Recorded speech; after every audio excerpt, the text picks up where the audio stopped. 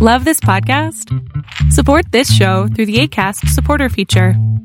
It's up to you how much you give, and there's no regular commitment.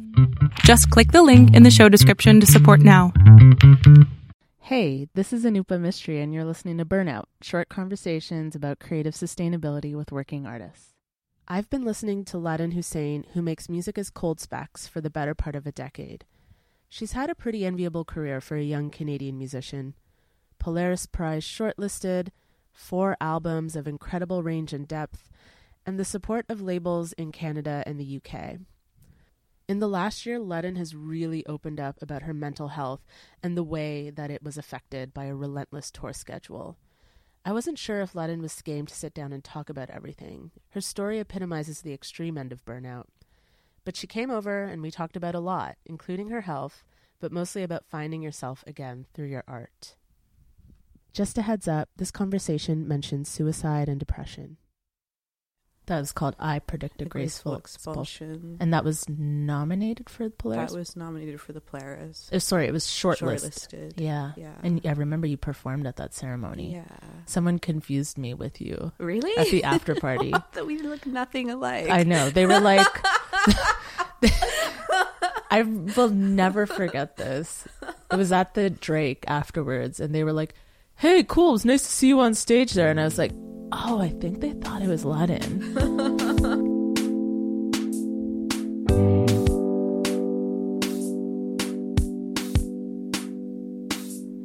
Can the woman play the mouth?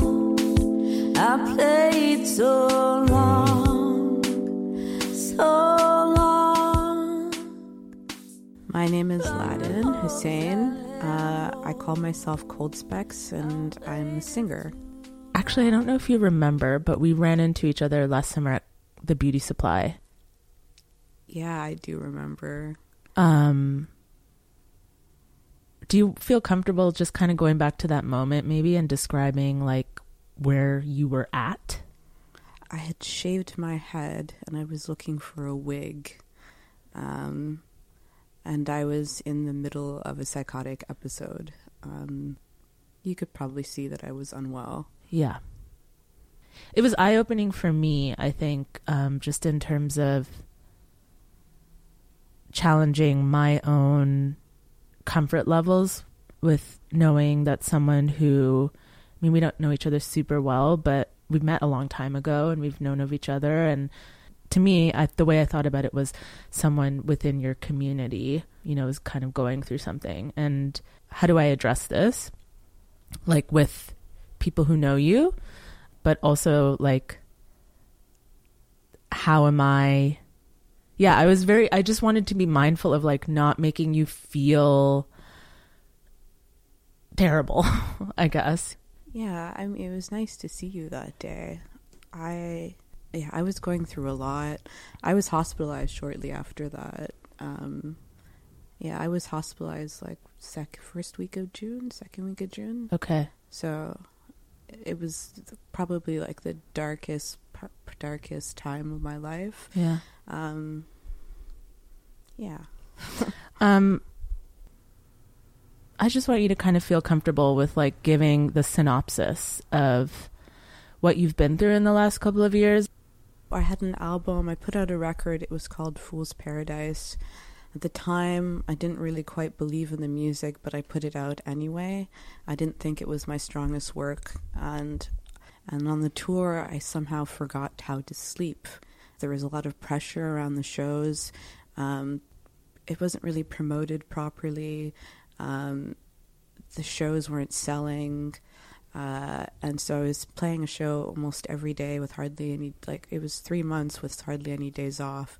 And I became delusional. I had paranoid delusions, and they got worse and worse as time went on. So I lived unmedicated. I came back from that tour and was completely unmedicated for 6 months, living in a psychotic state.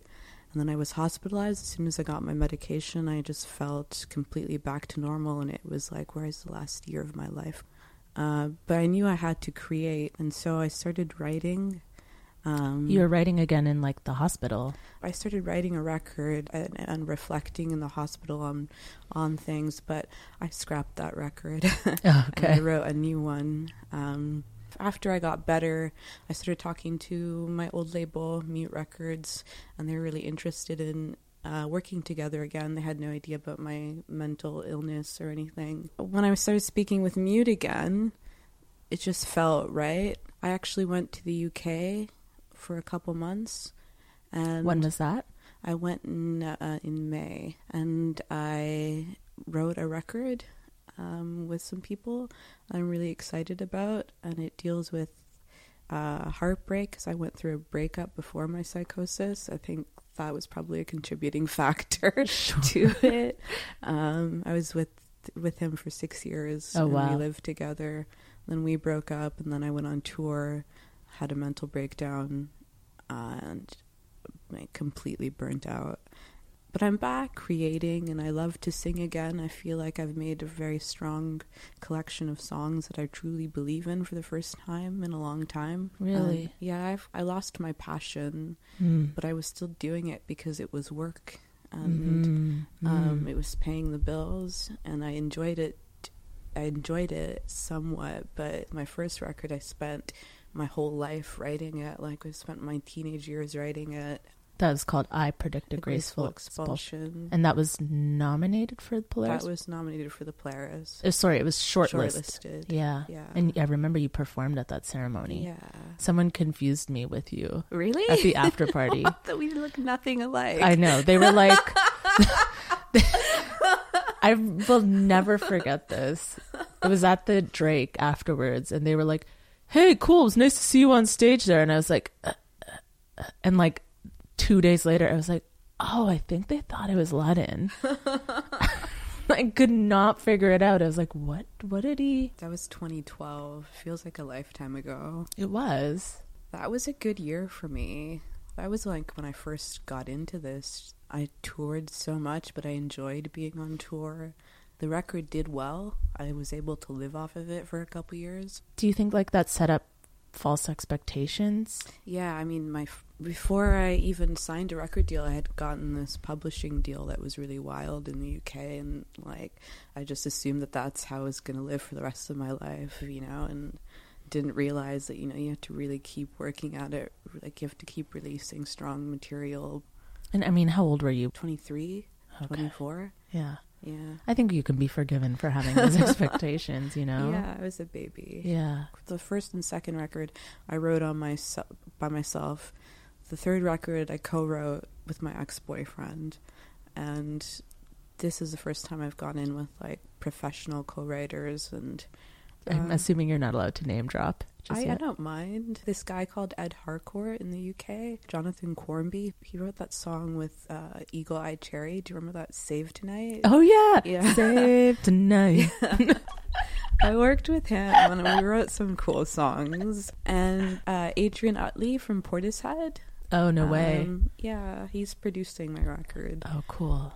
But everyone who Mute got in contact with, suddenly they were just really wanting to work with me, which I kind of assumed my career was dead after my mental breakdown, and to have people just wanting to work with me was really nice. Also, I don't know if we've said it, and if you feel comfortable saying it, but you were diagnosed with schizophrenia. Yes, I was diagnosed with schizophrenia. I'm on medication for it. They gave me the option of going off of it in August, which would have been the year mark. Yeah.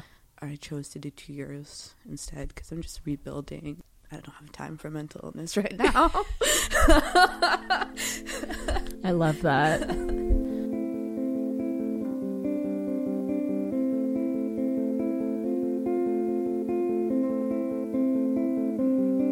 Don't you wait on me, I'll shoot you down. Keep your eyes closed, ear to the ground. Pick up in the middle of the night. Maybe I'm surprised that you were, quote unquote, allowed to kind of get back to work so quickly. But on the other hand, I can see how doing things that make you feel good about yourself and feel productive are probably encouraged. Music is like therapy. Like, I sing every single day. I might as well record myself. Right. So you're singing at home now with your parent or with your family and recording I sing yourself every day. I have a keyboard and I kind of do my warm-ups, practice my songs. I have like 20 songs to choose from for the album, so I'm going back to the UK in like December. So just planning the recording stuff. And for my medication, I can only go for 3 months at a time. Okay. It's just a shot. They inject you and it stays in your system for 3 months. Oh, wow. It's pretty great. It's not, I don't have to take a pill every day, which is good. Medication is important. You have to take care of yourself and do what you need to do. I don't know where I'd be without it. I'd probably be like on the streets or something. Like, it's completely fixed me. You've kind of talked about like the toll it took on your personal health, but did it damage relationships? Career-wise, it hasn't damaged anything.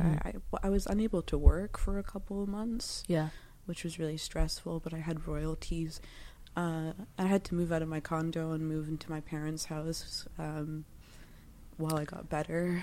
Can you talk a little bit about what that's been like? I have a little brother and he's 16 years old, so it's nice to live with him because I haven't lived with him for so many years. He was so small when I left. Teenagers are good at keeping you humble. They're so cool. Like, I spend so much time with him. That's so nice. He's so cool. He just got a job at Sports Check. Hey, I used to work at Sports Check too. He's so cool, and he has like the coolest shoes in the world, and I adore him. So spending time with him has been really nice, and I've got a big family. I'm one of 7 kids. Oh, wow. So I like constantly have people around coming to the house. Yeah, you were telling me earlier that you hadn't lived at home in like 7 or 8 years. Yeah. When I was really sick, and when I started to get better, like my parents kind of, what's the word? You know what? They started treating me like a child again because they needed to nurse me back to health. You know? So there was like little issues at first, but we've learned to develop our relationship, and everything's blessed at the moment. Love is also like a really powerful thing, and like being vulnerable with your family is, it can be transformative. Yeah, it's been so nice. My parents at first, we didn't used to get along because of my music, my choice to drop out of university and pursue a career in music. Like, they were so disappointed in me. I remember you telling me about that early on when we first met. And they didn't speak to me for a good year. I just had cut them off for my own health as well, and like I needed to pursue music, and they didn't support it, so I cut ties. But they've turned into like very supportive parents, and they just want me to do what I love, and it seems to make me really happy, so they're happy now. I'm gonna start crying. It's really nice to hear. Yeah. You're working on another album. I'm assuming you're gonna tour that album. Yeah, I will definitely not tour as long as I used to tour, 3 months nonstop. I won't do that. I'll do the big cities. I'll probably do like Toronto and New York, call that the North American tour. And then London, Berlin, a couple of shows in Germany, Denmark, and call that the European tour. I don't know. I'll see how it goes. I'm also making this record without Factor. You don't get money for touring. Right. So I have to fund it somehow, and that's kind of stressing me out at the moment. But it also kind of removes a variable of like when you get that you're kind of constraining yourself. Yeah, I can only do a certain amount of shows. What have you learned about being able to be in control of your career? How come you didn't have that ability then and you have that ability now? I don't have... I'm managing myself at the moment. So before I just had too many people around me who worked for me and made money off of what I made. Right. And so for them it was best for me to tour as much as possible to keep everything going, and now I cut all that off, and right. I'm working with my label very closely. I'm doing what I need to do, and that's it. Right. I never want to have another episode again. I need to be kind to myself. 6 to 8 hours of sleep every night. Never do an all-nighter. Never pull into a city, get in a car with a hungover tour manager, and like drive to a new city to do it all over again. Like, no, fuck that. Band members, the opening act was in the tour van as well, and like we were all cramped together, bodies and equipment in a van, driving for 13 hours to the next city. Like, why would I ever do that again? For what reason? Don't even make that much money off of it anyway. Like, what's the fucking point? No thank you. Not doing it. I like that you're standing up for yourself. I mean, you know, I look back fondly on my early tours because they were genuinely really fun. We flew in for the Polaris Prize in 2012 and then flew back to Europe and then did a huge tour, and that was just like so exciting to me as a 23, 24-year-old. I loved it. But as time went on, the dynamics would change and the records were just not, they weren't getting any better. So things, I don't know, you have your peaks and valleys, and 2012 was like a peak, and then 2015 and 2016 was kind of, it was all right. You know, 2017 bad, 2018 whoa. Yeah. In interviews you've talked about how your first album was kind of written amidst a bit of depression. Yeah. And, you know, Neuroplasticity, which was your second record, that title speaks directly to ideas of psychotherapy. So you've kind of been thinking and working through ideas related to mental health and your emotional state for your entire career. I've written a lot about, like, my first record I wrote, I was very, very depressed. I dropped at university. I wanted to pursue a career in music, but nothing was going anywhere, and I so desperately wanted to make things. You know, I was also, never mind, I won't say that. I was also very young and innocent, and so all the songs were really sad. 2014 second record, I wanted to make a louder, noisier record, so I made that. But the songs on that record don't really deal with my emotions. I made a conscious decision at that point to remove myself from it, because touring the first record, like really emotional songs day in and day out, could be overwhelming at times, although I enjoyed the overall experience. I've heard people say that. Like, I've heard other artists say that, like, it can be kind of draining. It was draining. Yeah. My third record, I don't even like talking about that record. I fucking hate that record. Wow. I just don't like it. That was Fool's Paradise. Fool's Paradise. The thing I'm interested in is that so many of the interviews were about personal identity. Yeah, that and was you so were annoying. Why was it? Yeah, it just felt like you really were putting yourself out there as a person in a way that you kind of hadn't before. Like, there was a bit of a wall, but like it felt cultivated and careful and thoughtful. And then Fool's Paradise was like, I wanted to impress my parents with that record. I was really embracing myself, and I just really wanted to impress my parents. So desperately wanted, because they'd come around and they started to appreciate what I was doing. But then the conversations all centered around identity, and after a while those interviews made me really uncomfortable, and I felt like that they weren't really talking about the record, and it was more just wanting to talk about me, which I was really uncomfortable about. The public perception of you as an artist and the public narrative of you as an artist, how do you think about that now? I'm going to be very careful going forwards. All you have to say really is I had a psychotic episode without going into detail. I don't want it to become something that, you know, defines the entire collection of songs and becomes something that defines me, because I'm more than that. I know that I have to be careful. So, yeah, why did you decide that you wanted to talk about it? I dealt with it privately for a couple months on my own, and not only two of my friends really knew what was going on. during my psychotic episode, I had sent a lot of erratic messages to people, and I posted on Instagram initially to, I just wanted to talk about it. It's important to talk about because people in my particular community, they don't really address it properly. It prevents people from getting the help that they need. Yeah. I've had to whittle down my friend circle. I lost a lot of friends when it was very hard to deal with what I went through, and some people just couldn't handle it. And I also just decided some relationships weren't best for me going forward. So I have like a collection of really close friends. I don't have many acquaintances anymore. I just don't fucking bother. Yeah.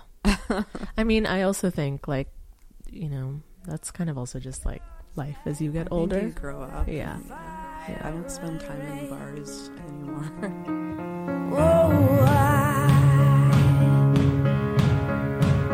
I put my hand over my chest, sons and daughters.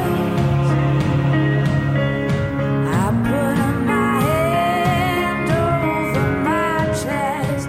If you were to describe like how your relationship with making music has changed over the last 8 years, I mean, has it? Initially, I was so passionate about it. I loved it. I lived and breathed it. And then it turned into work. Now I'm back to how I originally felt about music when I dropped out of university and decided this is what I want to do with my life. I'm probably the most passionate about it I've ever been. Oh, wow. I'm in love with what I do again. But do you have like a different perspective on it? Yeah. I had to learn to understand that it doesn't define me as well. That I am more than just Cold Specs, and I am a human outside of it.